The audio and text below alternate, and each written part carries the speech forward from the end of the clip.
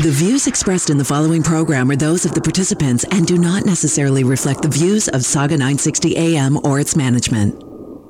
At my signal, unleash hell.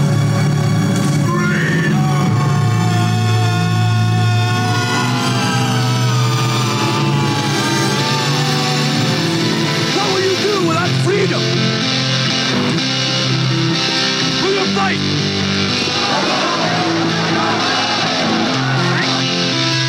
Greetings, welcome. You are listening to News Talk, Saga 960. Marc Patrone with you on this end of the week version of the Marc Patrone radio program. All sorts of freedom news talk, awesomeness, 2 solid hours worth. If you'd like to give us a call, please do so. Happy to hear from you, whoever you happen to be. Maybe you have some thoughts about the upcoming election next week now, just days away. Our number is 416, I'll get it right, 416-640-0200. So Lil Wayne coming out for Trump, are you kidding me? How big is that?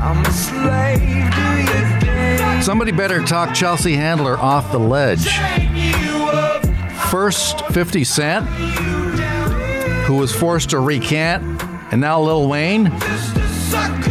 Another sign the Democrats are getting desperate. Not just Lil Wayne, man, but Biden now using footage of Adolf Hitler in a new campaign ad attacking President Trump. But Lil Wayne, man, for Trump, that is a big... Forget Hunter Biden smoking crack with underage girls.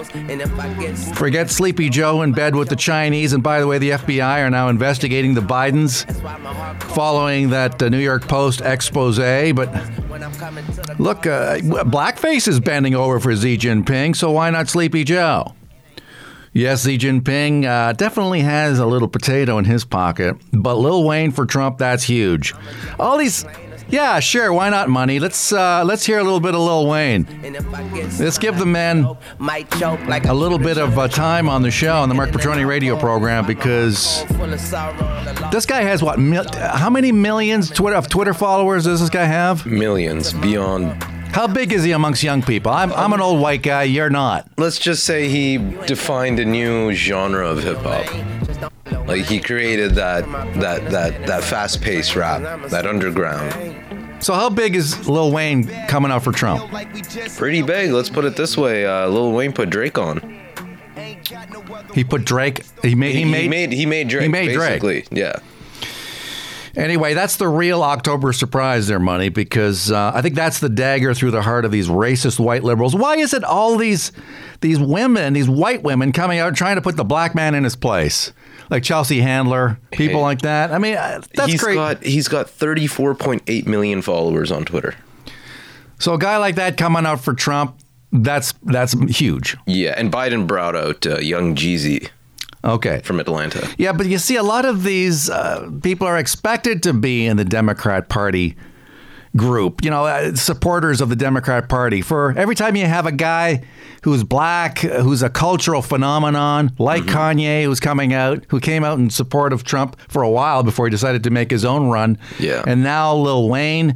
I mean, that to me is going to make a lot of people in the white liberal group ticked off, because they're saying more and more panic now in the ranks. Another poll coming out saying somewhere in the neighborhood of 31% of black people now looking at voting Trump. I mean, remember, Trump won in 2016 with about 9% of the black vote. Hillary had 91% and didn't get it done. And part of it, I think, a lot of people are waking up every time Biden opens his mouth and says something stupid, like he did when he said this. Can we hit? Biden. I will. It's a long way until November. We got more questions. You got more questions, but I tell you, if you have a problem figuring out whether you're for me or Trump, and you ain't black. Oh, wow. Excuse me? Well, Lil Wayne is black, and he's just about to pull the lever for Trump. Black people don't want to be told. Black people do not want to be told they are not black if they don't support the Democrat Party. You put your foot in it, Joe. You made yourself out to be what you really are. which is a racist. Let's listen a little bit to some of the reaction. So if you have a problem figuring out whether you're for me or Trump, and you ain't black. Oh, Joe Biden thinks I'm not black? Joe Biden does not think I'm black. Joe Biden said, if I don't vote for him, I'm not black. Joe Biden does not think I am black. Joe Biden doesn't think I'm black. So I've got a message for Joe Biden, who doesn't think that I'm black if I don't vote for him. Joe Biden doesn't think I'm black because I'm not a Democrat. But let me tell you this, Joe Biden, you cannot shame me for running back to your Democrat party. That's what I'm talking black, about. Okay? I don't support Joe Biden. I support Donald J. Trump. Thank you very much. I am black, and I am not voting for Joe Biden. I am not voting for Democrats. That means you, Joe. I am Joe. voting Trump all the way. Back to the basement, Joe. Back to the basement. I'm black, and I'm not voting Joe Biden. I'm voting Trump 2020. Oh, I boy. support President Donald You're not Trump. going to like this. That is who I support. I'm black, but I don't support Joe Biden. I support President Donald J. Trump. And I could go on and on and on, my friends. But there is something going on here. Something so that we haven't seen in years happening amongst not only black people, but Hispanic voters flocking over to Trump.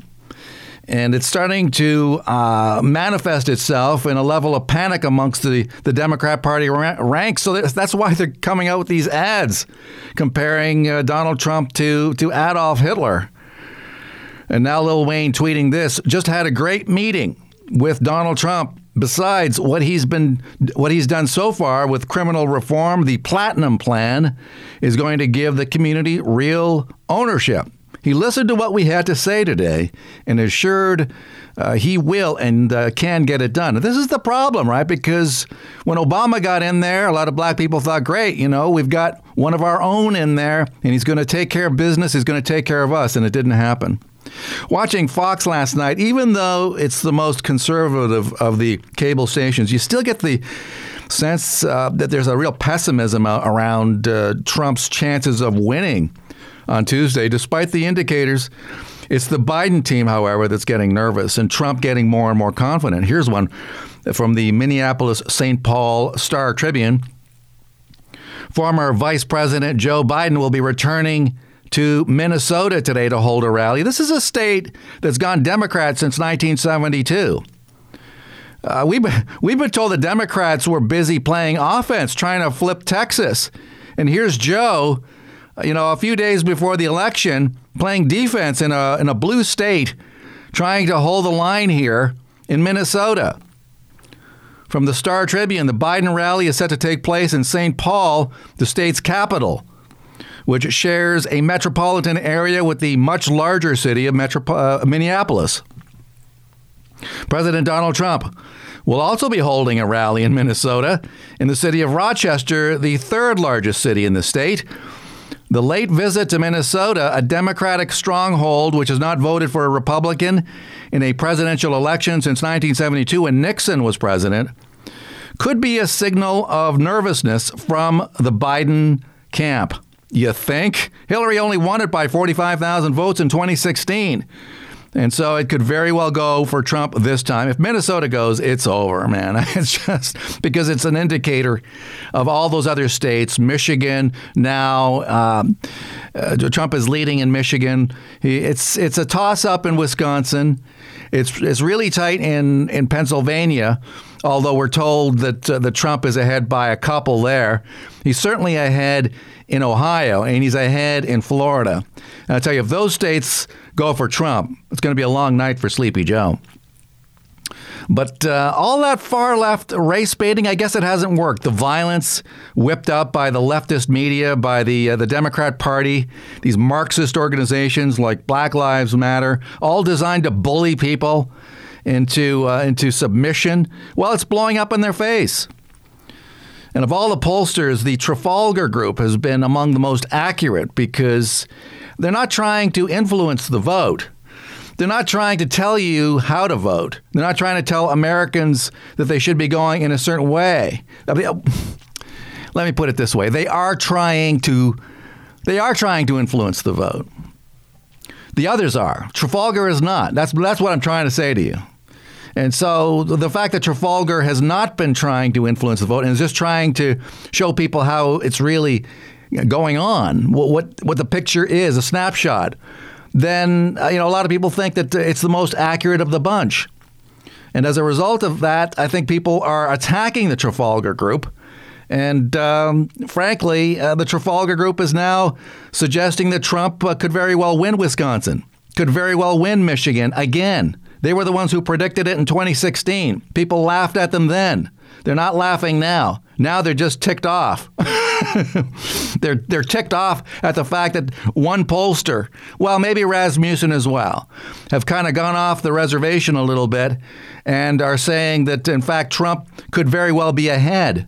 And when you start seeing cultural phenomenons like Lil Wayne coming out and suggesting that they're going to support Donald Trump, well, you know what? It's got Democrats worried. This poll here conducted, let's see, the battleground states, 49.1% for Trump. All right, 46.6% for Joe Biden. Meantime, Jorgensen, he's the Libertarian candidate, and he's down there with 2.1%. And some people are thinking, hey, don't vote third party, man. That's not what the country needs right now. They need people to get behind Trump. And so if they decide to throw in with this third-party candidate, Jorgensen, well, it could spell doom for everybody. It could complicate matters and make it harder. And there's no Jill, what's her name, the Green candidate running this time. Her name slips my mind, but she was, she carved in a little bit into Hillary Clinton's vote last time around. Anyway, so lots going on. We're going to talk a little bit about the race going forward. The ongoing crippling of Canada's finances, starting to make even the Senate nervous. Now, this story from Blacklock's reporter, senators, including a Liberal appointee yesterday, questioned the lack of public information on the federal finances. And Tom Korski of Blacklock's will be joining us mere moments from now. Ever since Trudeau suspended Parliament on August the 18th, the government has basically stopped giving key information about how much they are borrowing. Here's the quote from a Liberal senator, no less. I know they were booted out of the party, but it's not being transparent, says Senator Elizabeth Marshall, a former provincial auditor general. We cannot get up-to-the-date financial information. Why is the government refusing to provide current financial information? Because they're corrupt. How's that for an idea? They're trying to rip us off.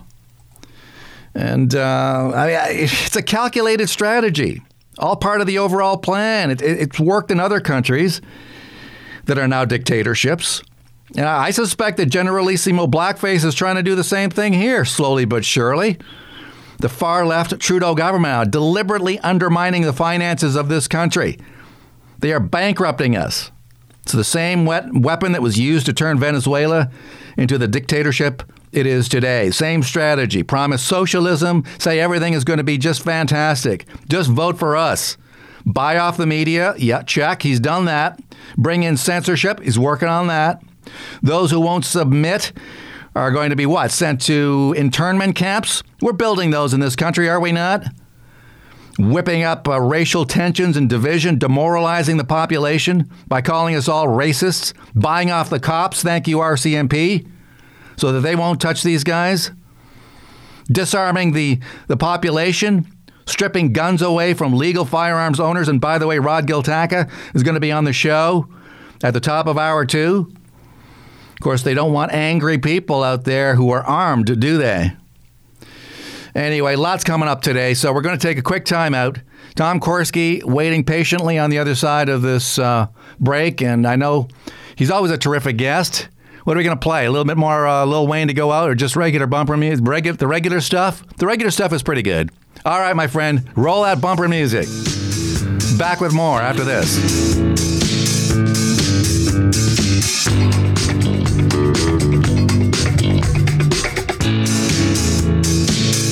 No radio? No problem. Stream us live on saga960am.ca.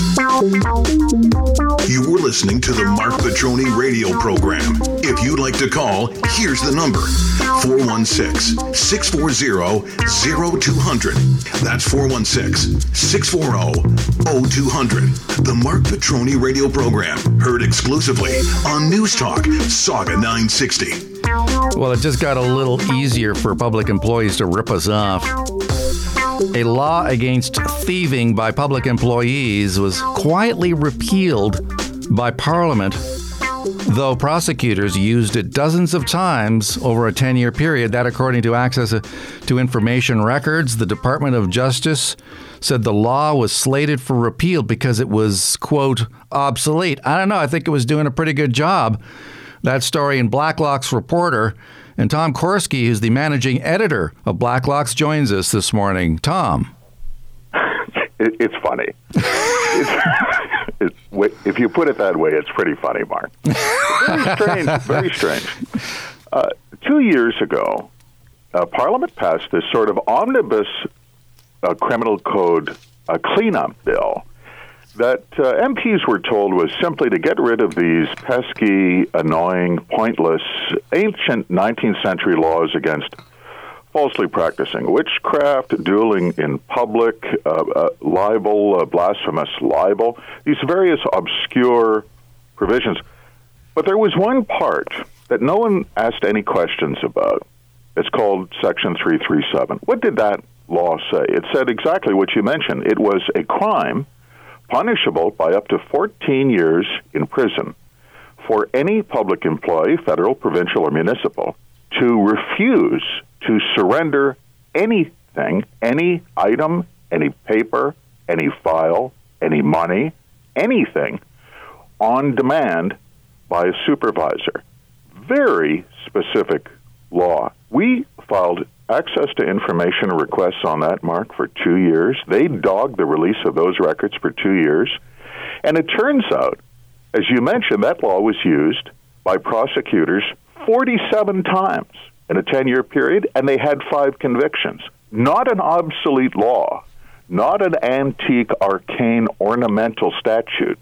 It had great meaning, and they repealed it, and no one will say why. Very strange. Maybe that came out of the public service. They didn't like it. You know, somebody in the midst of the bureaucracy said, we got to get rid of this law. It's making us look bad. The Department of Justice has done that, Mark.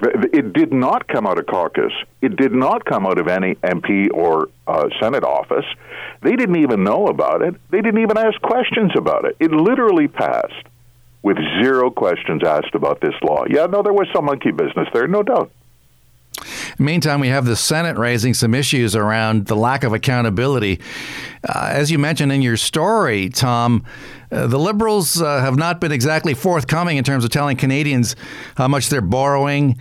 And that really has happened since they prorogued Parliament. And I guess even some of the, I guess you want to call them former Liberal senators, are coming out and saying, what is going on here? This is arresting. Every taxpayer, every ratepayer should be very uneasy with this. As yesterday in the Senate, there were 2 senators, a Conservative appointee and a Liberal appointee. The Conservative appointee was a former Auditor General in Newfoundland. The Liberal appointee is a former Vice Chair of the Royal Bank in Montreal. These are people of substance. These are serious people. They did not just get off the bus from Red Deer. These are people who know what the score is.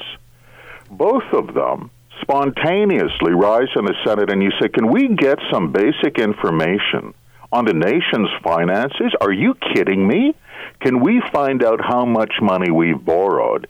Can we determine how much has been spent? MPs had an old order that the Department of Finance had to publish biweekly reports.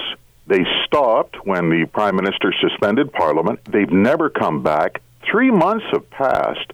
Nobody knows, except somebody buried in a cubicle in the Department of Finance, how much the country has borrowed. Oh, by the way, the last biweekly report way back in August, it showed over $500 billion in borrowing in 120 days. $500 billion, my friend.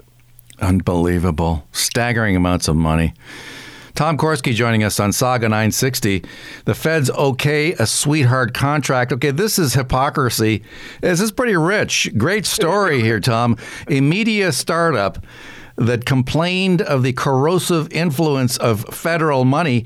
I guess you're making some enemies in amongst the press folks there up on the Hill. You know that. All right, I'm just going to read you the first paragraph here.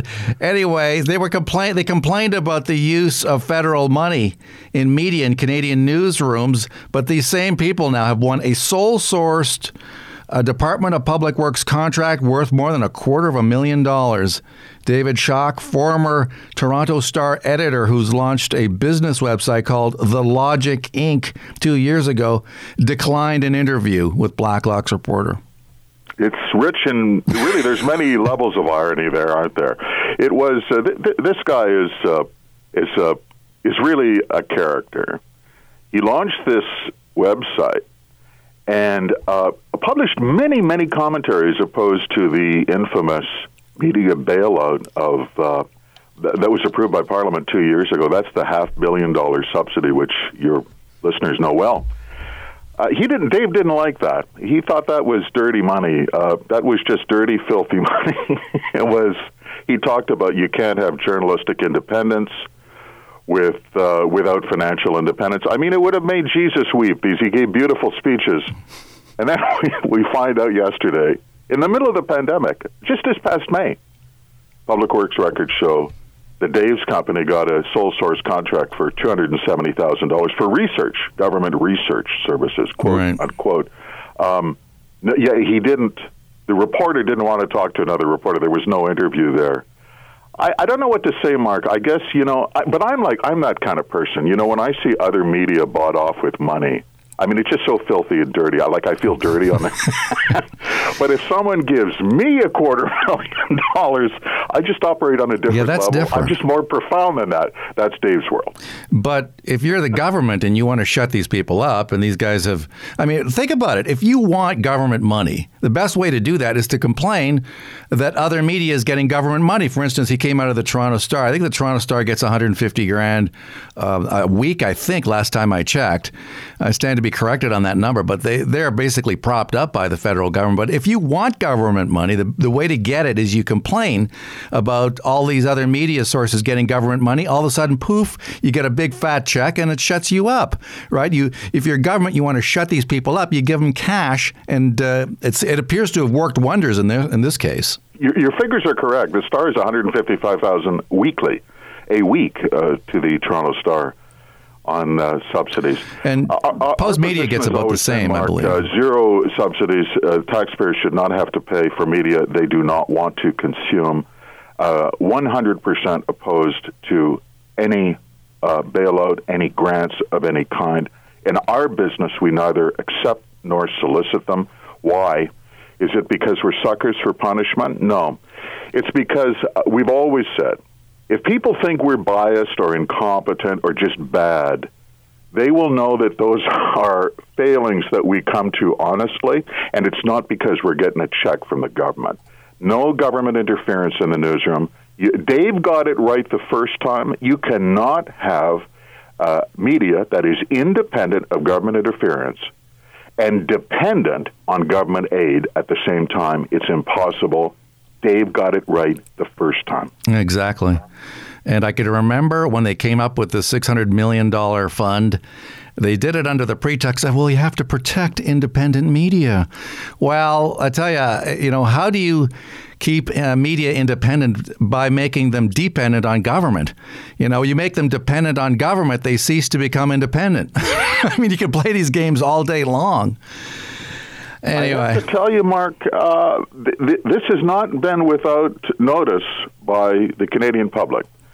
In my business, reporters, we're sort of down there on the integrity scale. We're kind of scraping the bottom now. We're down there with used mule dealers. It's pretty rough. And it's fatal. The subsidies are fatal.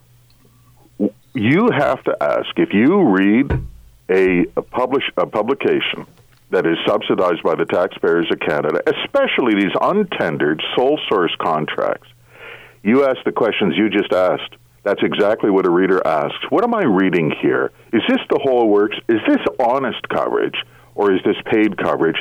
And then you decide, you know what? Whatever my household budget is, I don't have to spend a couple of $100 a year on that. It's absolutely fatal to the industry, my opinion. I mean, so thank God for Blacklock's reporter. You've proved that you can make a go of it. I mean, at the risk of stroking your ego here, I'm just stating a fact. When you have so much media basically in the tank for the government, receiving money from the government, propped up by the government, to have a source of information like Blacklock's reporter, which basically said, okay, here's what it costs to subscribe to our news service. You're getting, this is it. This is how we make our money. This is how we get paid. We're not getting paid from the government. And so we're not subservient and we're not accountable to the government. We're accountable to the people who basically subscribe to our service. And that's really, I think, what separates Blacklock's reporter from so many of these other sources. Well, I appreciate the compliment. It's very kind words, Mark. But I will say, radio stations and RV dealers and chair factories operate on the same basis. It's just the marketplace. The marketplace is never wrong. We say if we can't survive, then the marketplace has said they don't want us anymore.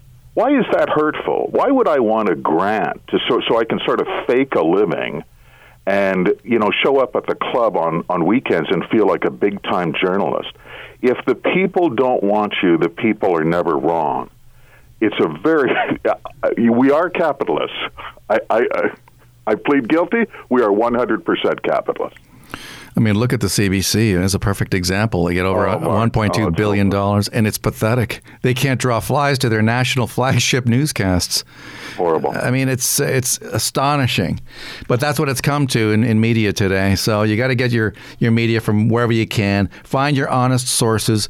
And the fact that so many Canadians now are second-guessing the information they're getting is not a good thing for democracy. While I got you on the line, before we let you go, any thoughts about the U.S. election now that we're a few days away? I won a bet on Trump 4 years ago. I think his support is more profound than a lot of people think. I think Biden is too old, and I say this, I am not 78, but we all know them. Everyone likes old men until you get to meet some of them.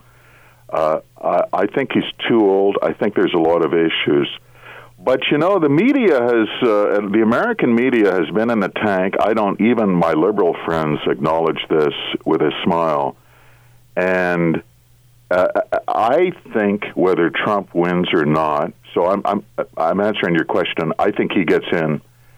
But whether he does or not, he casts a long shadow, Mark, on free trade, on relations with China, on a lot of cynicism about media and questioning of exactly what you just said. People are told by media. I think those things are all great, and those will last for a long, long time whenever he leaves office. All right. Tom Korski, thank you so much for coming on the show. Have a great day, Mark. Tom Korski, managing editor of Blacklock's Reporter. Check it out, blacklocks.ca, minding Ottawa's business. All right, quick time out. And Lamont Daigle will be joining us on the other side of this brief timeout. Lamont getting ready to do another rally. I tell you, the guy is the Energizer Bunny, and he'll be with us after this.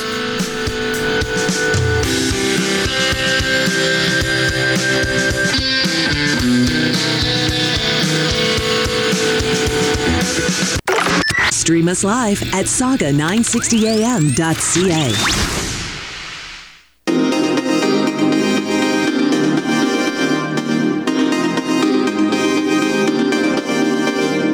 Hi, this is Greg Carrasco, and you may hear me on Canada's largest automotive podcast, The Greg Carrasco Show. And when I'm not there, I live at Oakville Nissan. And during the all-in sales event, this is what we're doing. We are making you winter ready. Purchase any new vehicle that I have in stock, and Oakville Nissan will include winter tires and winter mats. We are the home of the no-commission salespeople. There's something happening here at OakvilleNissan.com.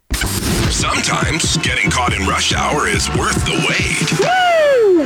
I've just got an order from the boss here. Could you lay us down the aggressive that we hear on the commercial spots? It's not me asking, brother. It's not me, it's them. That question is so aggressive.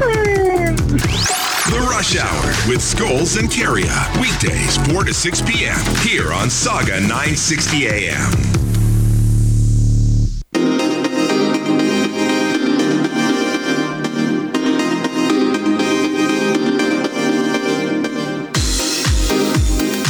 listening to the Marc Patrone radio program. If you'd like to call, here's the number. 416-640-0200. That's 416-640-0200. The Marc Patrone radio program, heard exclusively on News Talk, Saga 960.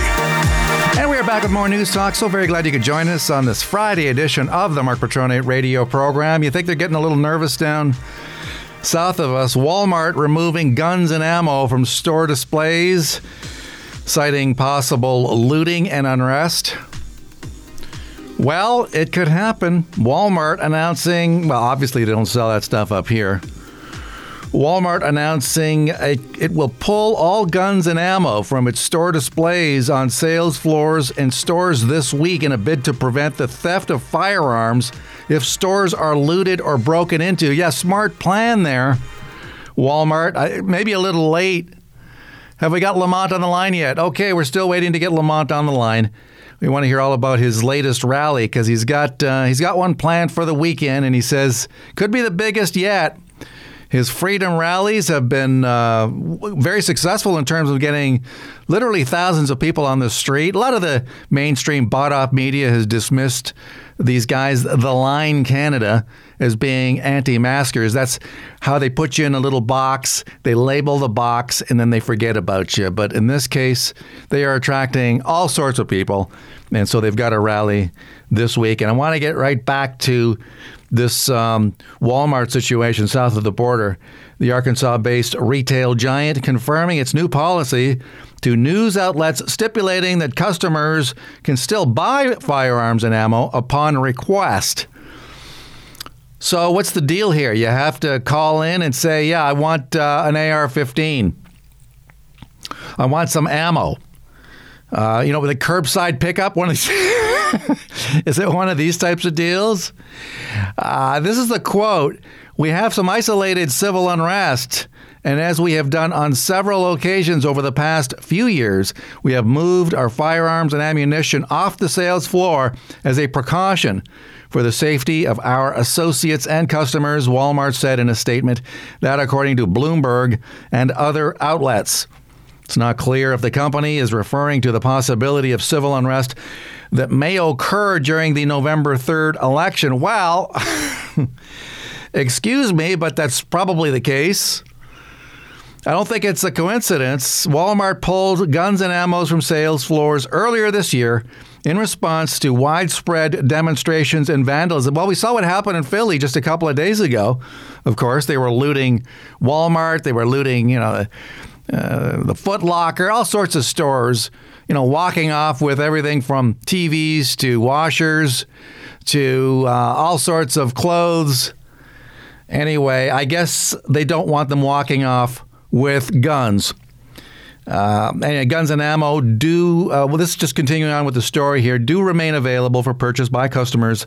So Walmart going out of their way to say, look, we're still selling the stuff, the retailer, and said it in its statement and released a statement yesterday adding that we only sell firearms in approximately half of our stores, primarily where there are large concentrations of hunters, sportsmen, and sportswomen.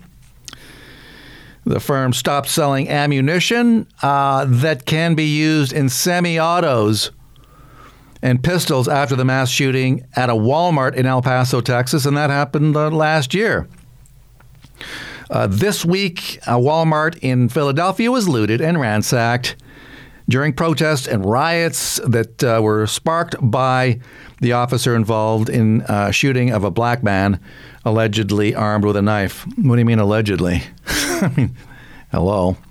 Facebook announcing that it would bar new political ads from being run on its platform during the last week of the election. Well, okay, so all of a sudden the Biden campaign now complaining about Facebook?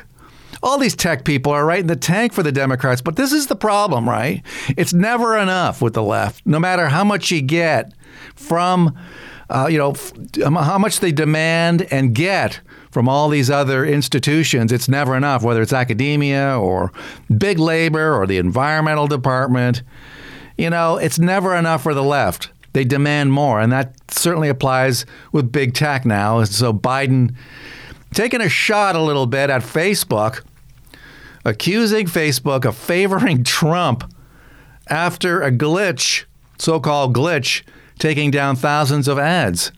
Yeah, it's one thing to take down and shut down conservative voices, but it's another thing altogether to shut down ads by the Democrat Party, Facebook. Well, part of the CEO, Mark Zuckerberg's effort to signal to Democratic lawmakers that the company was taking its role as a guardian of democracy seriously. These guys are such hypocrites, and we saw evidence of that when they testified before a congressional committee this week.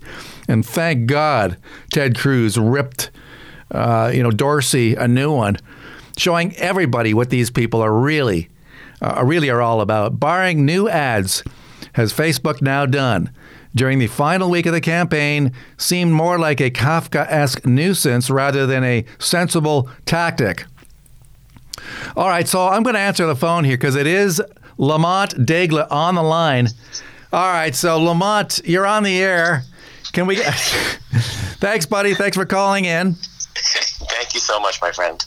All right, the audio is not going to be great. Can we get Lamont to call in on the other line? Lamont, please call in on the other line, okay, buddy? Call in on a regular line. Can I give you that number? Give me 1 second here. I'll grab that off you. Isn't this fun doing live radio? All right, you know what? Money's going to call you, Lamont, so just answer the phone, all right, buddy? Yeah, we're going to get that interview in eventually. Look, we got to talk to Lamont. Nobody else is giving Lamont the time of day in media.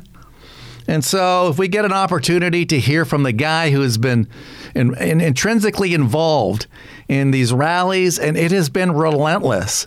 And I dare say that Lamont Daigle and his team over at The Line Canada have probably done more to push back against governments of all stripes in terms of their tyrannical efforts to shut down the economy in this province and elsewhere than anybody else. Lamont, are you there? I am so here. All right, my friend. Talk about this weekend. What do you got lined up? Boy, well, first of all, we're into our 29th week right now, and we have basically been watching what the government's been doing since the beginning. And every time they've warned us of something coming, whether it's a $10,000 fine, a $100,000 fine, I mean, as an organizer, it's always been horrific thinking of what the possibilities are, but they never do what they say. And we're always showing up for the people. So this latest round, the last time they told us and we heard that they were canceling the Christmas parade and they were canceling Halloween, we thought, who are the ones that are hurting the most in society right now? And we're not even talking about the kids. So we thought to ourselves, we're going to make a big party for the kids. So tomorrow, Halloween party, Dundas Square, 12 to 4. We're doing a motorcade. And we're going to have all the trucks out there decorated for Halloween. We're going to have a great time. Wow. And how many people are you expecting? Oh, geez. Well, we've had systematically about 2,000 to 3,000 people. We've had as much as 10,000. So we're looking probably at least 4,000. At least 4,000. Wow. Yeah. And a lot of them are going to be children. So, who can quibble about that? But somehow I have a feeling that the media will still demonize you as, anti-maskers? That's basically how they've labeled you and your organization, The Line Canada? Well, it's true. If there's going to be one day that we're going to welcome them to demonize us, it will be Halloween. At least they can come in costume. They'll see a couple running around, I'm sure. They'll spin that somehow. But this is a way for us to wear our masks and actually enjoy wearing our masks. So everything works that day. So you will have masks. So in a way, you'll be, but they're not going to be exactly N95. You'll be dressed up, in a Scream mask or a hockey mask or whatever you got handy. Well, and the beauty part is this is the perfect day to come and test drive your first protest because you can be completely anonymous and no one will know who you are. So we're really looking forward to a lot of people that have never been there, and we're looking forward to some investigators and spies in the crowd because now they can completely cover themselves and have a great time. So we're welcoming them too. We welcome all people. So you're expecting some people who oppose you in the ranks to do what exactly? Try to cause unrest or try to undermine your protest? I mean, the more success that you have, obviously, is going to breed opposition amongst these far leftists, these Stalinists, these Marxist type of people who are going to try to undermine what you're doing, correct? It never fails. They always try more in words than action. So they want the public to think they're arresting us. They want the general public to understand that we're getting fines. They want us to believe that we're having problems, like we're getting attacked by riot people and the cops are treating us badly. It's exactly the opposite every time. So what we're welcoming the people here to see is, come and see us. We've had maybe a couple of people get hurt on the road, like a slap or, a paper bag hitting them in the face or something, and nothing bad has happened in almost 29 weeks. So they can try, but ultimately people are having a great time out there. And, even the Amish are out. They're out having a good time. The Amish, wow. That's cool. The Amish are coming out. Absolutely. What, did they bring out like a horse and buggy kind of deal? Every week. So we're protected. Well, they go a horse and buggy type deal, or I don't want to make any disparaging comments, but they're not in favor of regular vehicles, right? What do they come out like horses? Well, I do believe that for some jobs you do need trucks. Okay. So I do believe that they do have horse and buggies where they're at in their locations in their communities, but when they need some true heavy work done fast, they've got their Silverados, their F-150s, their Dodge Rams. They've got them all. Well, good for them. I'm glad to hear that they're coming out, because what it tells me, Lamont, is that you're getting people from all sorts of walks of life. They're from all over the map in terms of the people who are supporting your movement. Yeah, I've never seen anything like it. It's absolutely beautiful, because this is about being a radical. You are thinking radical thoughts, and radical thoughts today are that all people are the same. All people come from the same need and want for freedom and rights in our country. And never have we ever seen such a pushback in such a short amount of time. So all these studies they're saying about these infection rates and people dying in the streets, we're not seeing this. All we're seeing are the highest number of suicides and addiction, mental health issues, businesses shutting down, families being broken up than we've ever seen in history. So that's what I see. And I see us every week saying, enough is enough. Freedom is essential. All right. Lamont Daigle, The Line Canada. So if people want to get involved, what's the best way to do that? I'll just reach out. They've been trying to shut us down on Facebook. They deleted our pages on there with no questions asked. So we're saying to people, go on thelinecanada.com and thelineinterntional.com. You'll have all the information there you have and that you need. Subscribe to the newsletters. We'll let you know where all the protests are right across Canada, east to west coast. All right, Lamont Daigle, thank you so much. Thank you, Mark. You guys are great. All right, Lamont Daigle, The Line Canada. And we'll be back with more on News Talk Saga 960 on this Friday edition of the show after this. 2, 3. Nice to be in orbit.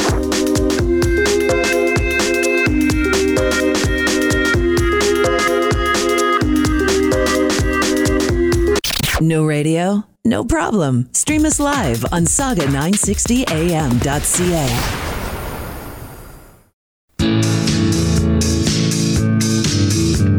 You were listening to the Marc Patrone radio program. If you'd like to call, here's the number: 416-640-0200. That's 416-640-0200. The Marc Patrone radio program, heard exclusively on News Talk Saga 960. McRib back. Yeah, the McRib is coming back. I used to think that was like mystery meat. McRib? Starting December the 2nd. Okay, well, it's, I don't know if it's every restaurant. This is in the CNBC website here. Starting December the 2nd, McDonald's McRib returning to menus nationwide for the first time since 2012. Has it been 8 years since the McRib? The limited time pork sandwich is brought back every year, but is notoriously hard to find. People just go nuts for this thing. McDonald's even released its own McRib locator app.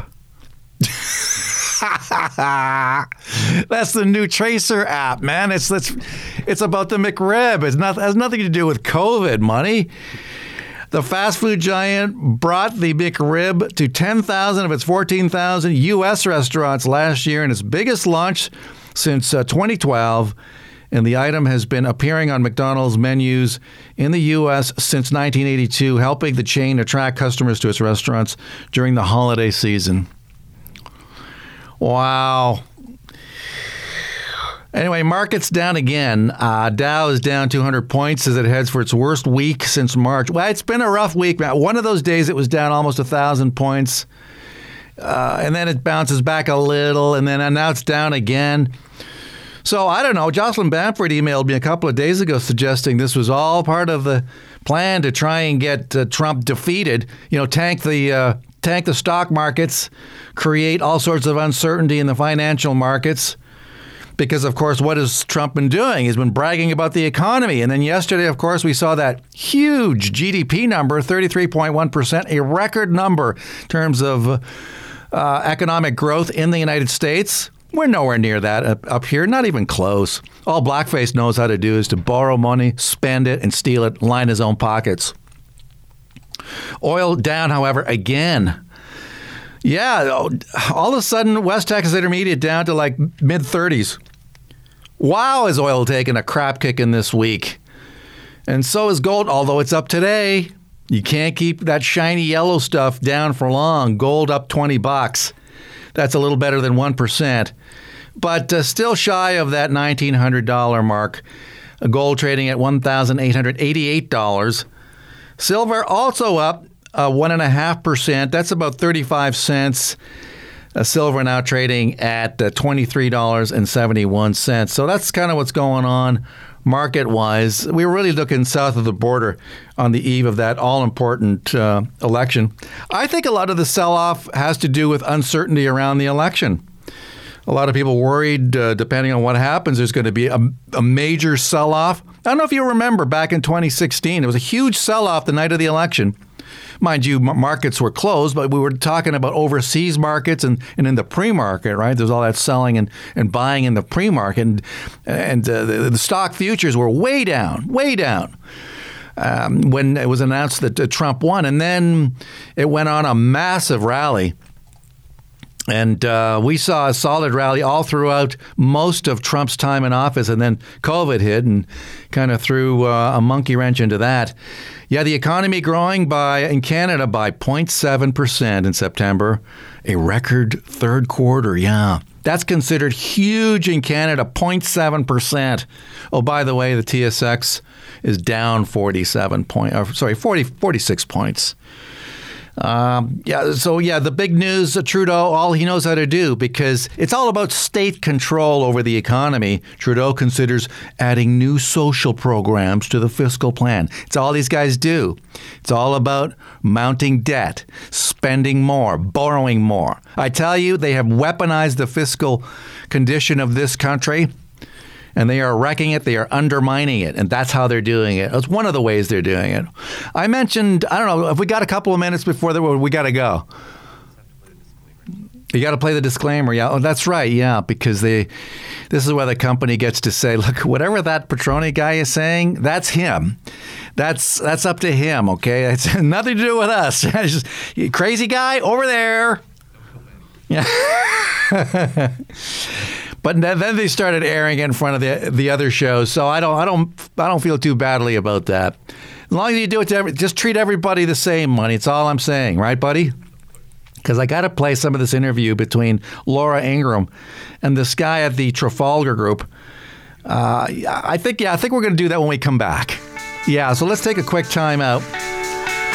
Because there's lots more to come on Newstalk Saga 960. Miles Kristan is going to be joining us from Wisconsin. You know what? I got to straighten that guy out. Because Trump's going to win Wisconsin. Are you listening, Miles? He's going to win Wisconsin. He's going to win Michigan. Hell, he may even win Minnesota. Wouldn't that be something? Rub those Democrats' faces in it. How sweet. All right, back with more News Talk on Saga 960 after this.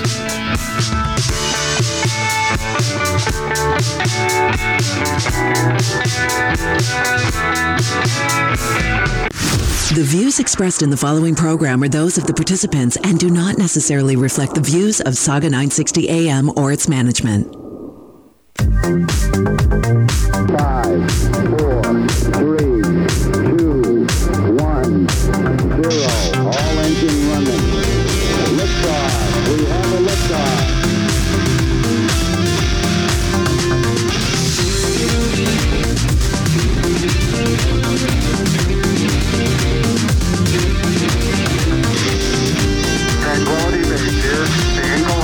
The Eagle has landed of the Marc Patrone radio program right here on Saga 960. So very glad you could join us to wrap up your week. Texas early voting has just surpassed all votes cast in 2016. That's right. Old people are voting. Hawaii breaks the 2008 record. Hey, don't forget that was the Obama election, right? And of course, Obama from Hawaii. He paused strategically. Rod Giltaca joins us from Vancouver. Rod, welcome to the show. Thanks for having me again, Mark. Well, you've been at the forefront of fighting for firearms rights through your organization, the CCFR, for how many years now? How long have you been doing this? Well, we just turned 5 years old a couple of weeks ago. So, well, happy birthday. Well, thank you. You're in the fight of your life. I mean, legally, right? I mean, it was just interesting. I kind of thought of you when I read about Walmart pulling the plug on some arms sales, ammo sales south of the border going into election day, saying, "Yeah, you know what? We're not gonna sell arms." People get nervous, I guess, around times of political turmoil, and so it's not really a shocker that Walmart would do that. But up here, the government is going for guns, and I guess the fear is that depending on what happens south of the border, because if it's Biden, he has already said we're coming for the guns if we get in. Yeah, try it, Joe. The United States is not Canada, and it's not New Zealand. So again, you see in politics constantly, things are very easy to say, right? It costs nothing. Talk is free. It's not even cheap. So. Yeah, I'd like to see that trip. So, right, but they have the Second Amendment. We have no such thing up here. And in fact, anytime issues around firearms rights comes up, there's always some liberal coming out and saying, well, we don't have the same rules as they do south of the border. You have no real rights up here. They're privileges. You only have guns because we say you're allowed to keep them for the time being. There's always, you've got this axe over your head constantly from some of these radicals in the Liberal Party and the left in general. How is your legal fight with the government going right now? So it's going very expensive because this is probably the most aggressive lawsuit on behalf of gun owners in Canadian history, and we have a very big and very highly qualified team. So if maybe some of your listeners haven't heard about it before, but we filed the charter challenge under Section 7 and Section 26. And the next step that's happening right now is we filed an injunction, which is a very expensive process. The injunction is to stop the effect of the ban while this thing makes its way through the courts. And that will be heard on January the 18th. So that's the next thing that's coming up. So you're seeking a kind of injunction, right? Right. So that means that, right now, the effect of the ban is I can't go to the range with my rifle. So I don't know exactly how that's supposed to stop the shootings in downtown Toronto, but whatever. It's none of this is based on anything reasonable. It's all absurd. It's all political. So we're saying, well, hey, you know what? While you guys are fooling around with our lives, why don't you just let us continue to go to the range or use our firearms the way that we have been safely for decades, 60 years probably in some instances, some specific firearms that were banned. Just get out of our lives while we go through this whole thing, and we'll find out if you're right. So, All right, Rod Giltaca is with the Canadian Coalition for Firearms Rights. Are you guys planning another rally? You had one a number of months back in which you put, 5,000 people on the streets in Ottawa? And, of course, the media gave it as little attention as they possibly could. What sorts of things can you do to pressure the government? I mean, apart from, say, calling the MPs, which can be effective to a point? Well, right now, there's a lot of different priorities happening, right? So the country has bigger things going on, like an entire shutdown and disruption of private business. That's pretty impactful. So the gun ban is simmering on the back burner right now as far as the government's concerned. But no, we don't have plans for another march. The march that we did it took a lot of planning, and we took some risk there. It turned out great. So we'll wait to see what happens with COVID shutdowns and whatnot. We escaped any fines or any backlash from the government, which is great. But we've got a couple of other things going on, and probably the most important is this television show that we're doing right now called Gun Ban Canada Exposed. It's like investigative journalism, and it's turning out really great. So you can find that on our YouTube channel. Just search for CCFR channel, and you'll find Gun Ban Canada Exposed. To what degree is this shaping up to be, and I'm not diminishing the number of Ontario people and east of here who are gun owners and have been for many, many years, but to what degree is this shaping up to be one of those irritants in terms of national unity?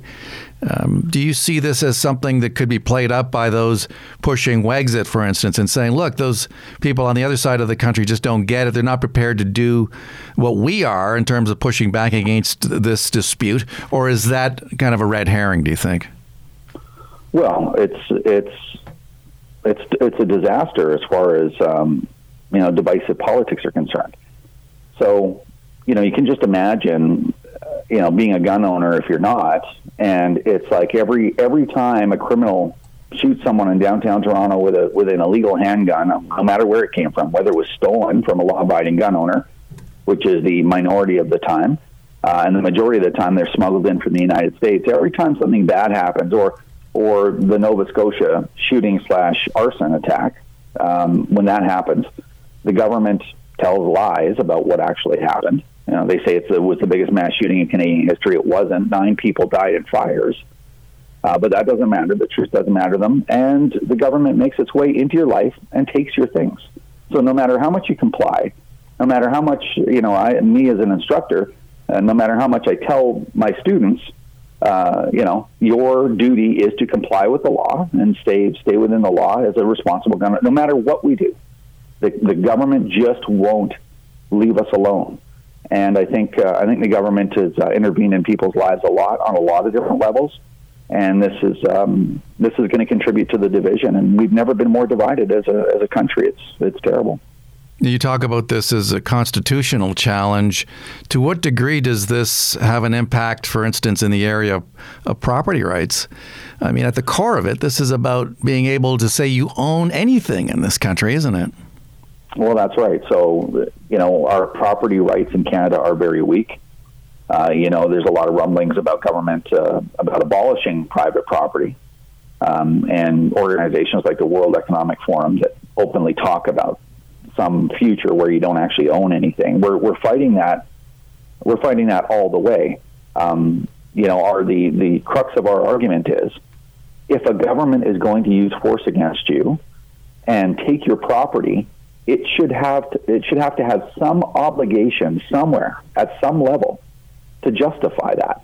It can't be like, well, I need to change a channel because I'm having a scandal right now. I'm going to take firearms from hundreds of thousands of Canadians. How about that? That'll change the channel for me politically. That shouldn't be an acceptable practice.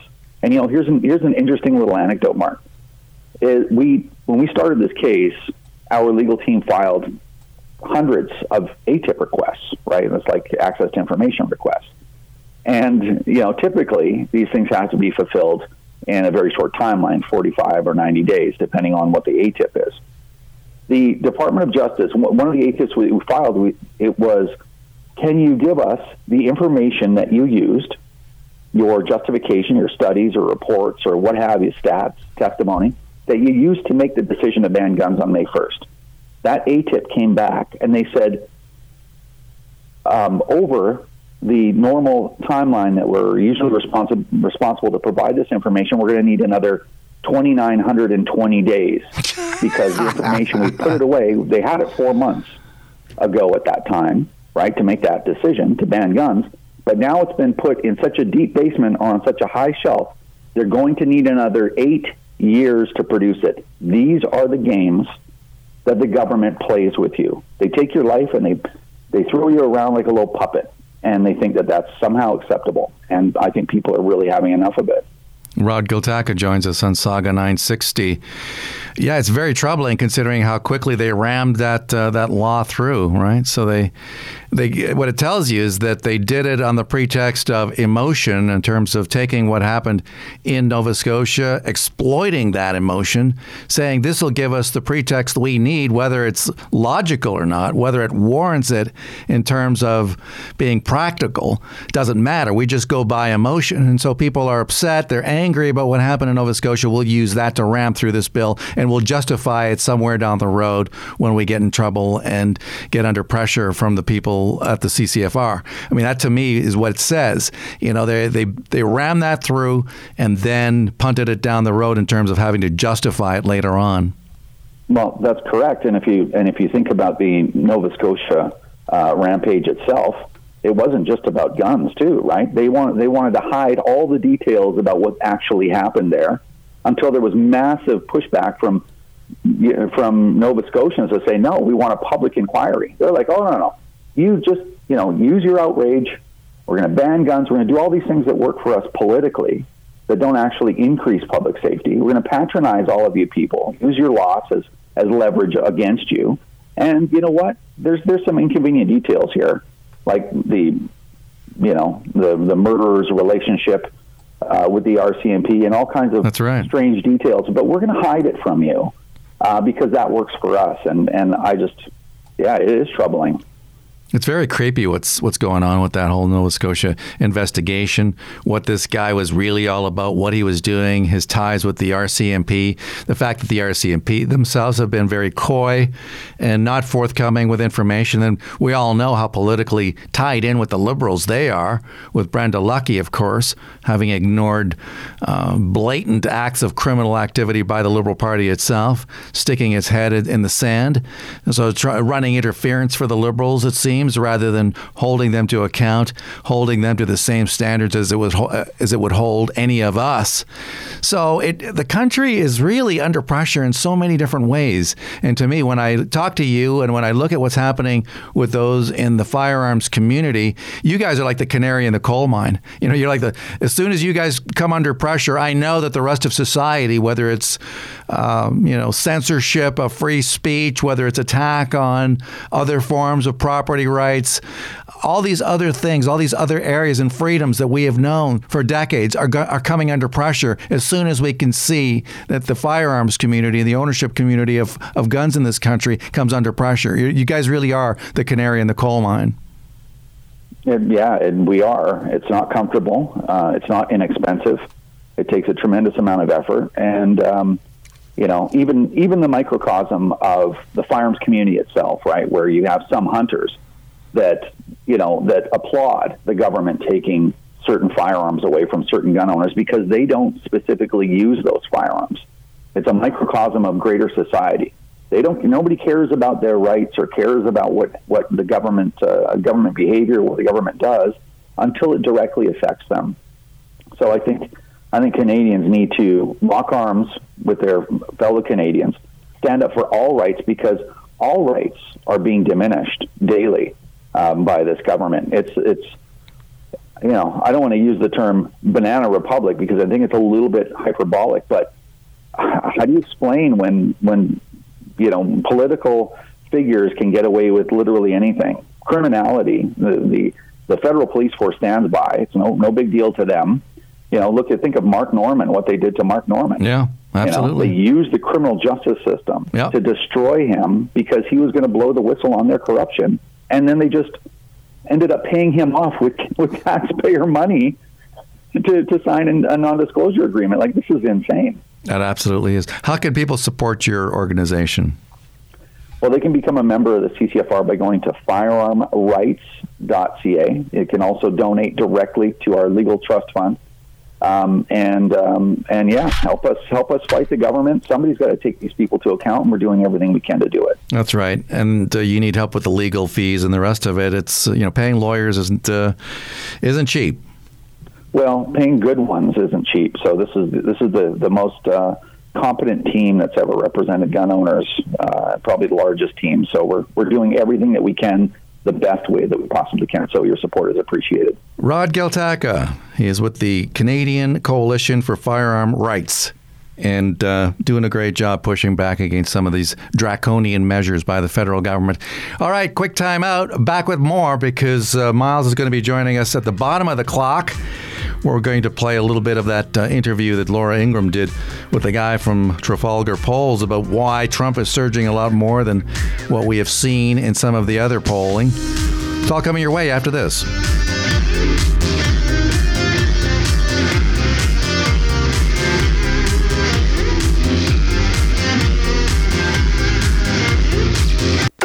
Stream us live at saga960am.ca.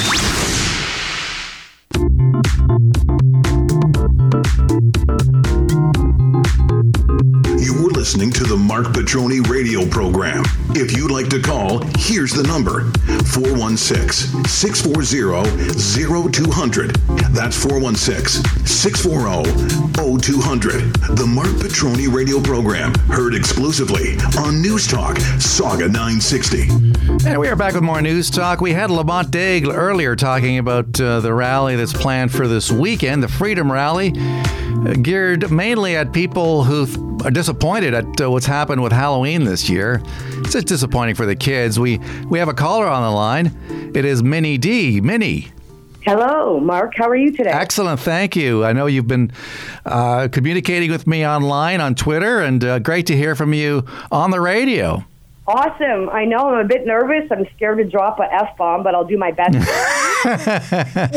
Please, no F-bombs. No. I don't want to get in any trouble with the bosses around here. Okay, so what's going on? You've got a rally. Well, you want to talk about this rally as well. Well, I have a little prediction, Mark. Okay. Lamont's saying that about 400 or 4,000 will show up between, 2 and 4 p.m.? Yeah. Well, I predict the crowds will be much bigger and for the entire night. That's about 3 blocks south of Gay Village, where I grew up for over 25 years. And usually they have a huge Halloween parade.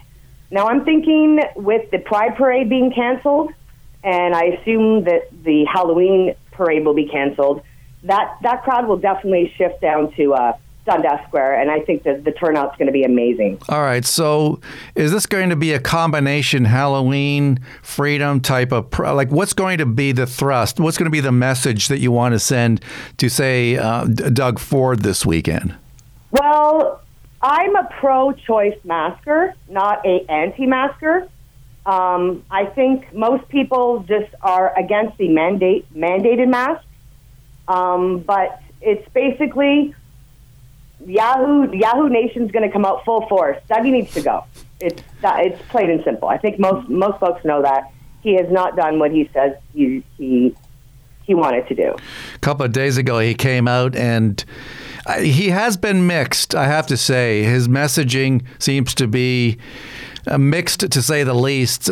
Sometimes he seems to be very pro-business, and which is great, and then it kind of gives a lot of us in the freedom community hope, and then the next week he'll come back and say, no, we got to lock down for phase 2 of the lockdown and all this, and then it just, it's like air coming out of a balloon. It's like, oh, please, do we really want to go back down that road?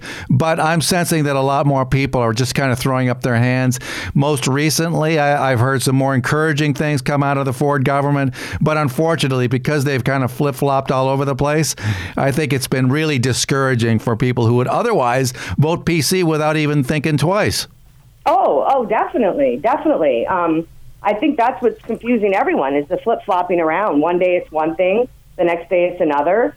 He couldn't spit it out that he was canceling Halloween, like, I'm not canceling it, but just don't go door to door. Well, that's what Halloween's all about, right?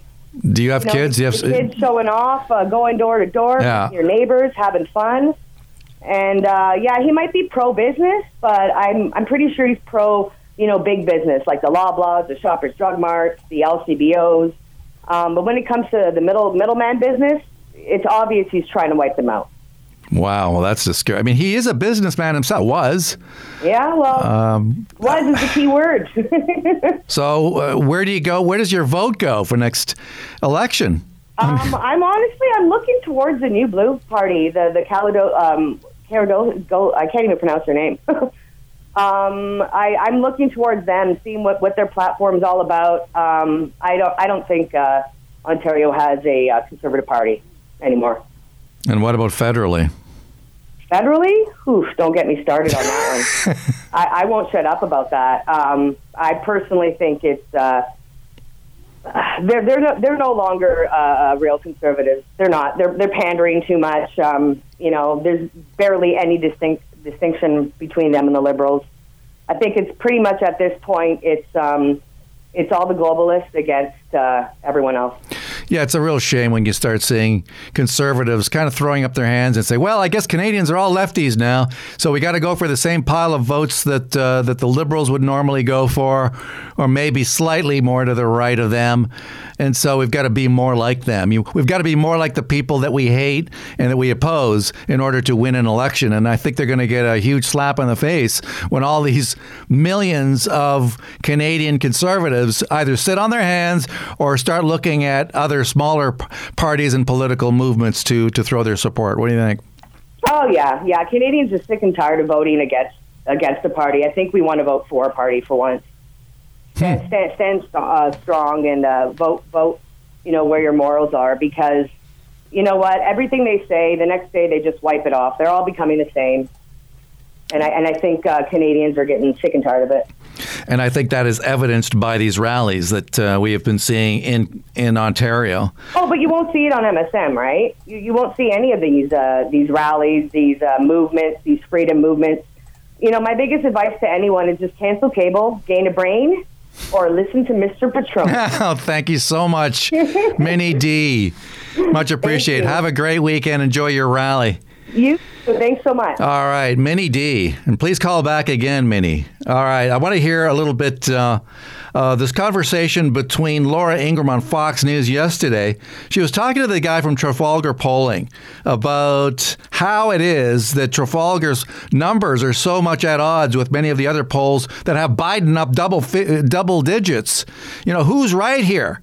Chief pollster for the Trafalgar Group, the pollster that correctly predicted that Michigan and Wisconsin would go Trump in 2016. Robert, could this same thing happen again? All the same people are saying, no way. This is essentially a lock for Joe Biden. It's so entertaining the way they just go forward and just with such confidence say these things, and yet it's exactly the same. They haven't learned anything. They don't understand how average people think, and they certainly don't know how to poll average people. So yes, I think it's on the way to happening again. Absolutely. And pollsters have been taking some shots at you on social media, I know, and Twitter, because they think you're the outlier and you're just a pro-Trump guy, and you're saying all this nonsense. So now you're a target, I notice. Absolutely. Yeah, they're out there. They're taking shots at me. They're calling me an outlier. Well, I am an outlier, and I have no problem with that, because I don't want to be part of their herd. Their herd is wrong. It was wrong last time. It'll be wrong again. And I enjoy it. I'm sure there are people that were making fun of those telegraph lines and defending the Pony Express too. All right. Anyway, that's the gentleman speaking with Laura Ingraham on Fox News. We've got a caller on the line. It is Frank. Frank, hey, Mark. What's going on? Excellent, thank you. So I'm sure you're responding to Minnie D, right? That's You know what? I don't disagree with her, and as a conservative, I understand. But what bothers me is when conservatives say, because I was talking to a friend of mine yesterday, I'm putting my hands up and washing it because we can't do anything about it. And it's when you don't fight for what you know is right. You know, it just becomes disheartening. When you look at media as one of the biggest bloody culprits of the left-leaning crap that we see now. You know, I get it. As a conservative, forget it, because the media is in the back pocket of the liberal government, provincially, federally, even municipally. It just, I get it, man. I get it. But if we don't keep fighting for what we know is right for this country and getting people like the Prime Minister out of office because he shouldn't even be there, and making even the provincial government think you're screwing over your base. See, okay, but somebody like Minnie D is saying, that's fine. I want to get the Prime Minister out of there too, but I don't want to support somebody who's not really conservative either. You know, why do I have to compromise? Sorry. Go ahead, please. No, it's okay. Please. And again, all that does is split the votes, and I get it. We don't, like I said this the other day, I spoke to you, we don't have the ability to vote for our leader. Unfortunately, we have to vote for a party. And the sad part is it has to be strategic. And I agree, I'd rather vote for a party than against one. Here's the problem, okay? And I agree strategically with what you're saying, and I have voted strategically in the past. The problem is that the party that wants your vote and yet is prepared to move left knows that you're going to vote strategically, and so it gives them a license to be even more liberal than you feel comfortable because they think you got nowhere else to go. And as long as they think you get... Okay. Sorry. No, it's okay. And when you look at the conservatives, the same thing. They're pandering to more to the left because the media is in the back pockets of the liberal. They got no other choice because they're going to get bad press regardless. So their position is not, we'll do what's right, even though we're conservative, we'll still fight it. Okay, we'll give, we'll bend. Yeah, we'll allow for that, just so we can get votes. It's like, buddy, you're selling your soul. You know? Well, what do you think? Okay, fine. Let's talk provincially while I got you on the line. Okay, here's Ford. Let's face it, kind of all over the map here. Every other week, it's a slightly different message. You know, yeah, we got to protect our small businesses. I don't want to have to bring in another lockdown. Week later, guess what? We get a lockdown. Then it's a mixed message again. And so a lot of conservatives like Minnie, and she's not alone, are saying, Doug, we thought you were conservative. You're not. You're trying to kowtow to the media. And meantime, as I've argued on this show, the media is leading forward down the garden path thinking, yeah, we like what you're doing. And meantime, it's a trap because you know as well as I do that eventually the media is going to go after Ford, not for shutting down the economy, but for the pain caused by those lockdowns. That's where I think we're headed. No, and I agree with you. I agree with you 100%. I got an email yesterday because I was a member of the Provincial Conservative Party. Oh, your membership has expired. Good. I'm not giving you any more money. I'm not even going to vote for you the next election. So what does that tell you? If I'm not gonna renew because you've lost your way, because like you said, now you're pandering to the media, and the media is going to sit there and bite you on the ass when it comes, 3 years from now, 2 years from now, when we have the election. And the unfortunate thing is that the NDP or the Liberals are going to be reelected, and that scares me even more than knowing that Doug Ford was just too stupid to actually listen to his base. Frank, thank you for your call. I do appreciate that. Sounds to me like you're a little conflicted yourself. I've had you on the show before, and you've said, "Look, we got to get the main priority is getting rid of Justin Trudeau here, and we got to, maybe a bitter pill, but you got to side with the Conservatives in order to do that." And so, I can hear the conflicted sentiment on the part of a lot of people who would normally want to vote Conservative and yet, unfortunately, are leaning for other options, looking for alternatives to the Conservative Party. And sadly, I can see how that split is going to hurt the Tories, whether it's federally or provincially. Okay, my friends, quick time out, and then we get we got Rio who's going to be on the line, and we always want to hear from Rio. So he's up next, and Miles Kristan after that is going to be talking about the U.S. election and the situation in Wisconsin, Minnesota, and elsewhere. Okay, it's all coming your way after this.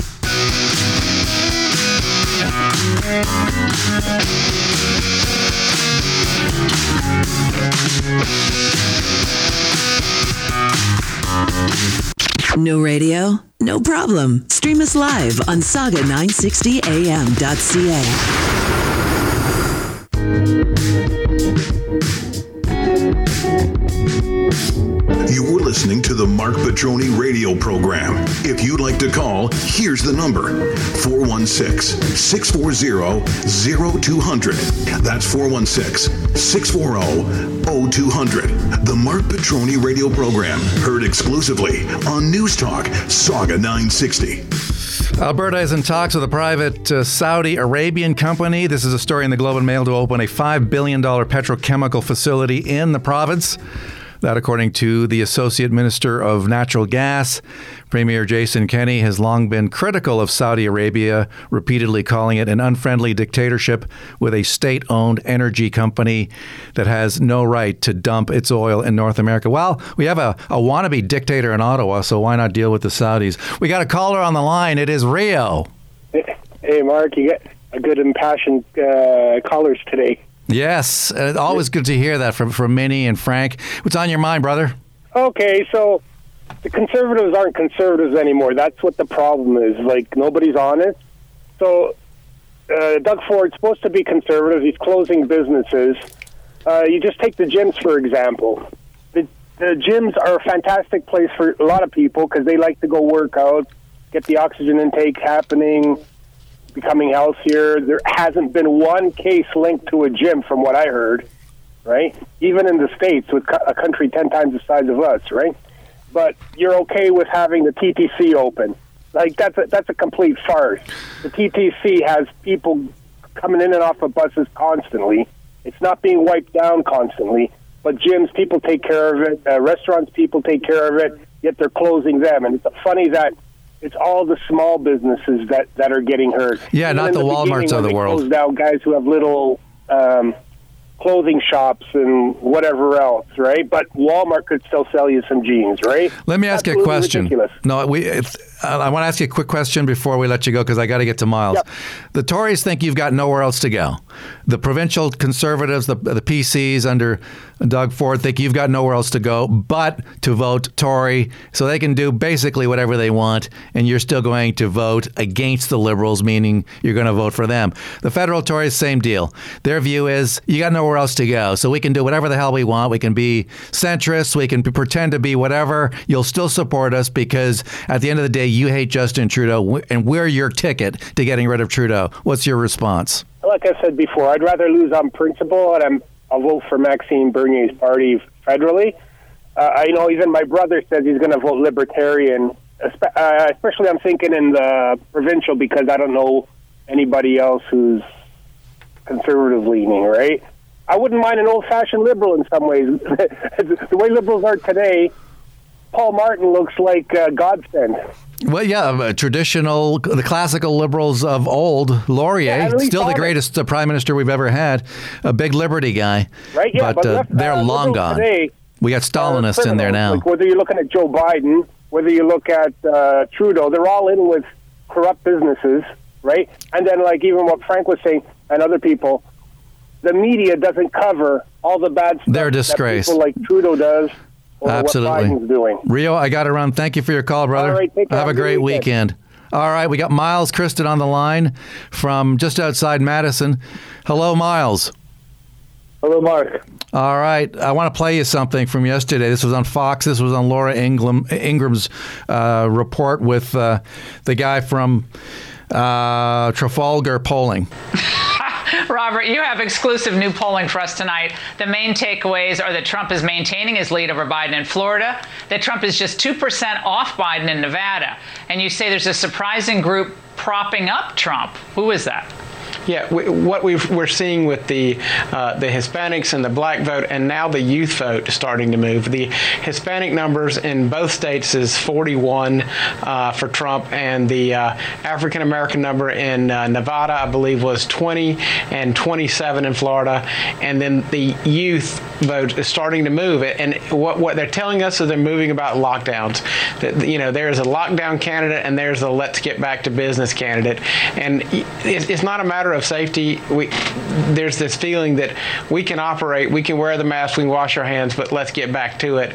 And young people, what they saw in that debate was there's a guy who wants to lock them down again. Right. And so to underscore that is this idea that Lil Wayne now supporting Trump.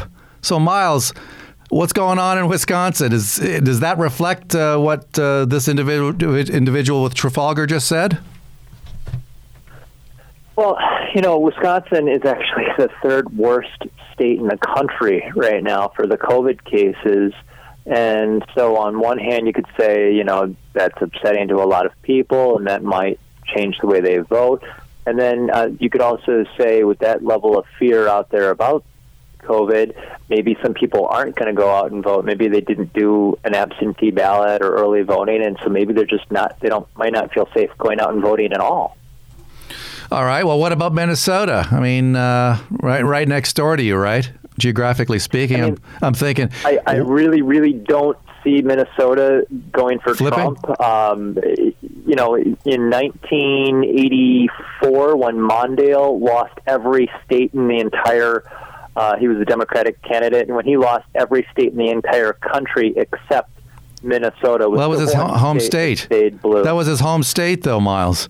Yeah, so he held on to his home state, and that was it. So, but yeah, I think there's a lot of things that relate to that '84 campaign. As right now, you have a Republican president running for re-election. That time around, it was Ronald Reagan, and then Mondale was the guy. He was the VP candidate of 1980, and he was running with a woman named Geraldine Ferraro. Geraldine Ferraro. Yeah, they went after her as being mob connected.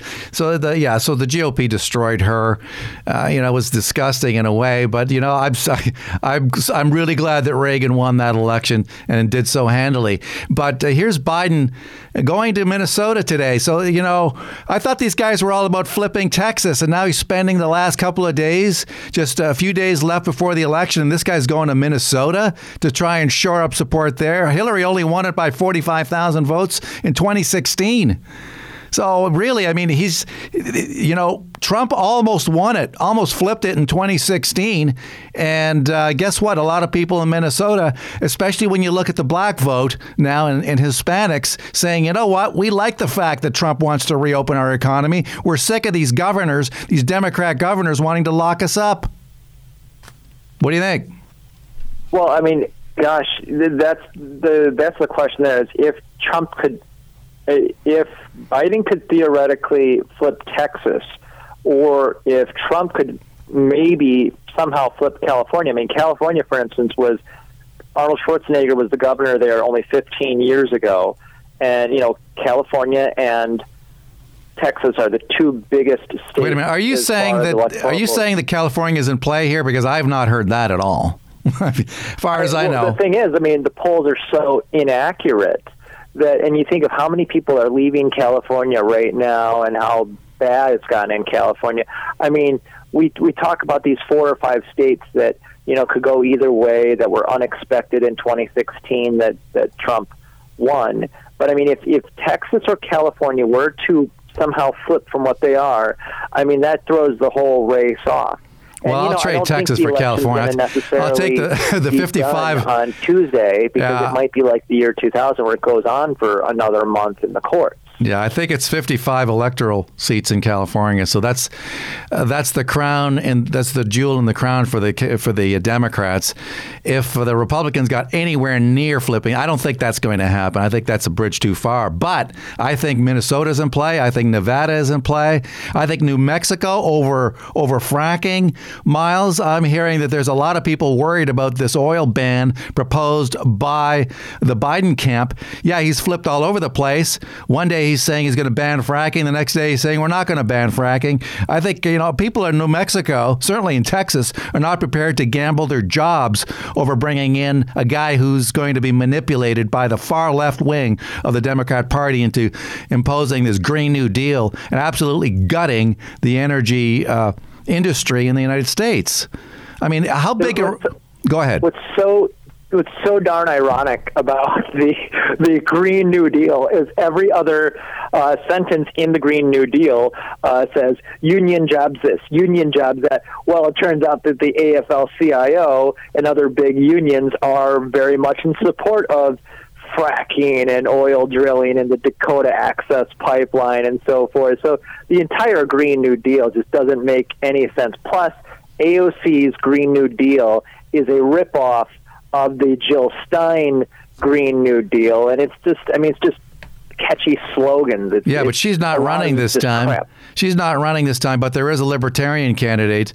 Is it Joe Jorgensen or Jorgensen, or I don't know how you pronounce his name? Joe Jorgensen is the Libertarian Party you're a libertarian. And then there's a guy from the Green Party named Howie Hawkins. Okay. Howie Hawkins is going to get maybe 1 or 2%. Joe Jorgensen, I don't think will get far beyond 3%. I think the Greens and Libertarians are going to do really, really bad in this election. And the question is, those who voted for Gary Johnson and Jill Stein, literally 2012 and 2016, who are they going to vote for this year? And I think a lot more of them are going to vote for Biden from the Greens, and some of them from the Libertarians will vote for Trump. But then how many Trump voters from 2016 are going to vote for the Libertarians? And those third-party voters, that's really, you're talking about 4 or 5 million people. Okay, so what about your black friends? Are they talking about voting Trump, or are they going to stick with the Dems? I don't know. I can't think of any of my black friends who are voting for Biden, but your black friends are not going to vote for Biden? Like Lil Wayne. Lil Wayne just came out. Did you hear? So Chelsea Handler is ready to throw herself off a building. Over the first it was 50 Cent, now it's Lil Wayne. What's going on with these rappers? And I'm wondering if that is translating into support from, say, amongst African Americans in Wisconsin. What are you hearing?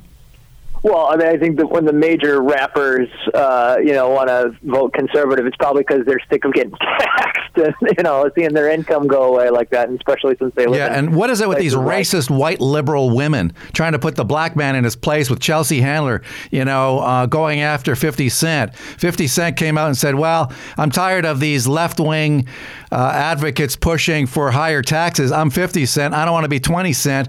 Chelsea Handler comes out saying, hey, don't forget, you're black. Well, what kind of a racist statement is that? Saying, you're black, so that means you have to vote Democrat. Well, no, you can't tell me how to vote, and don't tell me that I have to support one party or another based on my skin color. That is absolutely racist. You got to listen to Bill Burr. I mean, just Bill Burr in general, but Bill Burr's monologue a couple weeks back from SNL when he said how white women have hijacked the woke movement and made it their own thing. And I've had more white women refer to me as a straight white guy on camera over the last couple years than anybody else, and it's like, policies matter more than anything. Like, judge me for my policies that I believe in, or, things like that. Don't just look at me and make this, Yeah, but they think it's an insult, though, Miles. I look like this, so therefore I'm that. They think that's an insult. They think calling you a straight white guy is an insult. That is an attack against you. It's not like, well, first of all, who gives a rat's ass what my sexual orientation is or what my skin color is? What did Martin Luther King say? Martin Luther King says, judge me on the strength of my character, the quality of my character, not the color of my skin. Fast forward to 2020, and you got these white liberals, many of them women, saying, no, I'm going to judge you on the fact that you're a heterosexual male who happens to be white. I mean, what the hell happened to Martin Luther King's message? It's the complete, I agree 100% that it's the complete opposite. I mean, we should assess what people believe in and what they stand for, and listen to people. Don't just make these preconceived notions, well, you look like this, so therefore you must be that. I mean, I was literally telling my wife yesterday, it's like anytime I were to go to Madison and show up to one of those socialist, whatever sort of protests, and just be there filming, just simply filming, people would give me these dirty looks like, oh, there's that libertarian guy, there's that dirty capitalist, and it's like, you don't know anything about me, or, don't make these preconceived notions. All right, how are you going to vote? You can tell our listeners today? You're going to keep it to yourself, or have you already voted? I voted yesterday, and I wanted to vomit immediately after. Oh God, I've been afraid to tell you because, and I hope you don't hate me forever. I did. I voted for Biden. I voted for Biden out of this simple fear about COVID. When it comes to foreign policy, when it comes to everything else, I would probably agree with Trump more on most issues. I mean, he's better on foreign policy. He's less aggressive on military interventions. I mean, there's plenty of issues I disagree with Trump on, and I would have never voted for Biden, ever, if it wasn't for the fact that this might mean more testing and more solutions as far as the COVID crisis. And I absolutely You got suckered, my friends. I'm sorry to say that. You got suckered. But listen, thank you for coming on this show. And listen, can you come back next week? Yes, you're not going to ban me for voting for Biden. No, of course not. You know what? I need your perspective. I need your perspective. You and I can have good conversations, and that's what this country and this planet needs more, you know? Absolutely. Well, if I'm not an American, if I was, I would certainly vote for Trump. But alas, all we can do is cheer for Trump on this side of the border. I dare say most Canadians are probably with you saying, yeah, good for you. You know, you did the right thing, Miles. From my vantage point, not a good idea. We need somebody who's going to fight for freedom, not somebody who's in bed with the Chinese and who's going to sell us out. But thank you once again for coming on the show, Miles. Thank you. All right, quick time out. Back with our final scintillating segment of the week after this.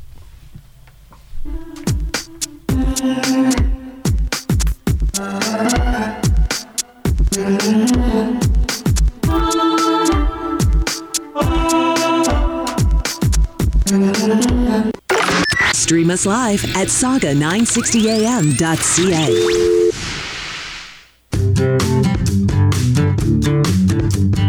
You were listening to the Marc Patrone radio program. If you'd like to call, here's the number: 416-640-0200. That's 416-640-0200. The Marc Patrone radio program, heard exclusively on News Talk, Saga 960. Down 400, stocks getting hammered again, down 422 points. That's 1.5% on the Dow. What's that, money? We got a caller on the line. Good to get to that caller in a second. Tech stocks getting hammered today, down over 300 points on the NASDAQ. That's 2.7%. So all those tech stocks, Apple down over 5%, Tesla down almost 7%, Amazon down over 4%, Twitter down almost 20%. Wow. Are you kidding me? Twitter getting obliterated here, down almost 20%. So, oh, by the way, Microsoft also down, comparatively less than that, though. It's just down a little over 2%, but still. Anyway, we got a caller on the line. Hello. Hey, Mark, how are you today? Excellent. Who's this, please? It's Marco. From Marco. Hey, Marco, what's going on? Listen, I wanted to get in a couple of points before your show went off the air. Regarding, I'll touch base on your last guest, Miles. There, none of his African American friends voted for Trump, but he voted for Trump. Very. Well, he says weird, Biden. No, I think he meant. I think he meant to say Biden. I think he meant to say Biden. He voted for Biden, but you're saying that none of his African American friends are going to vote for Biden. Is that? Do I read you correctly?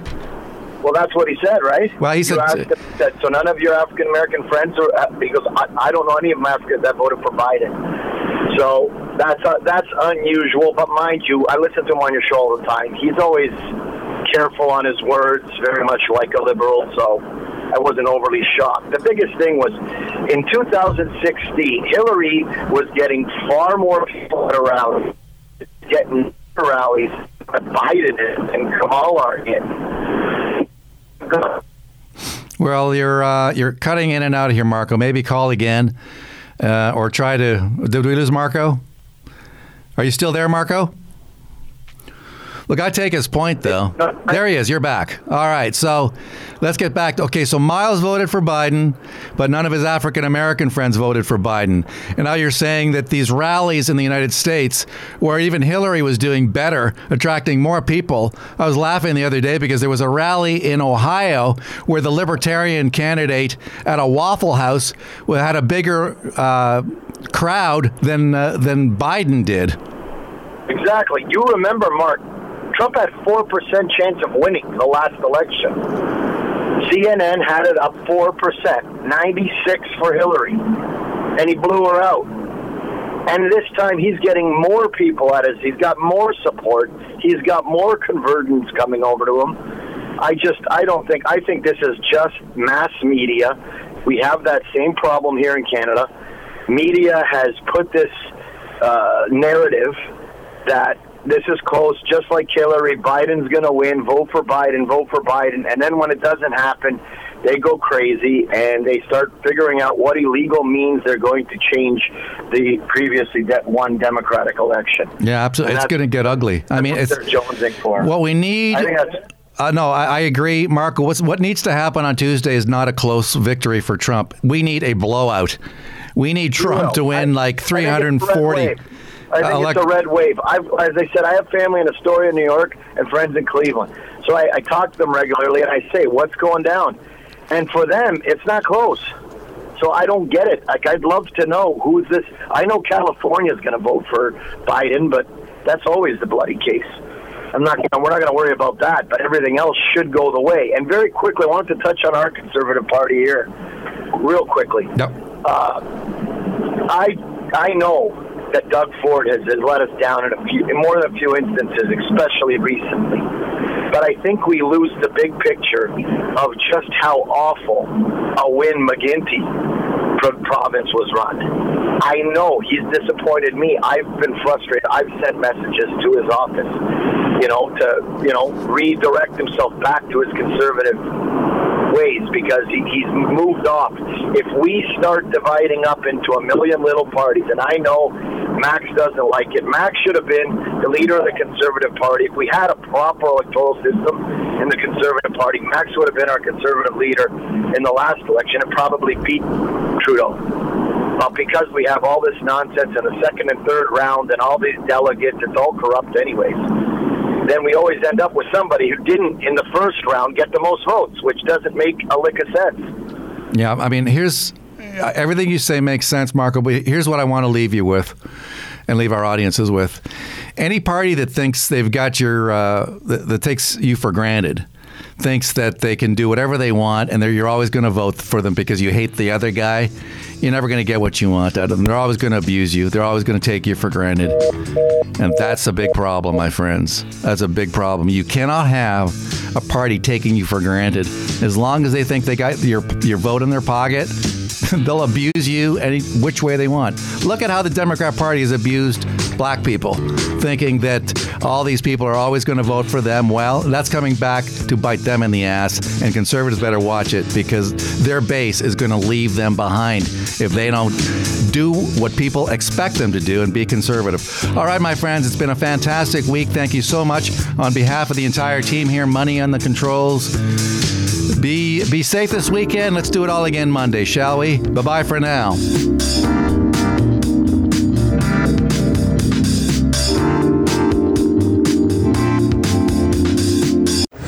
Missed part of the show or the whole show? Go to saga960am.ca to find the podcast.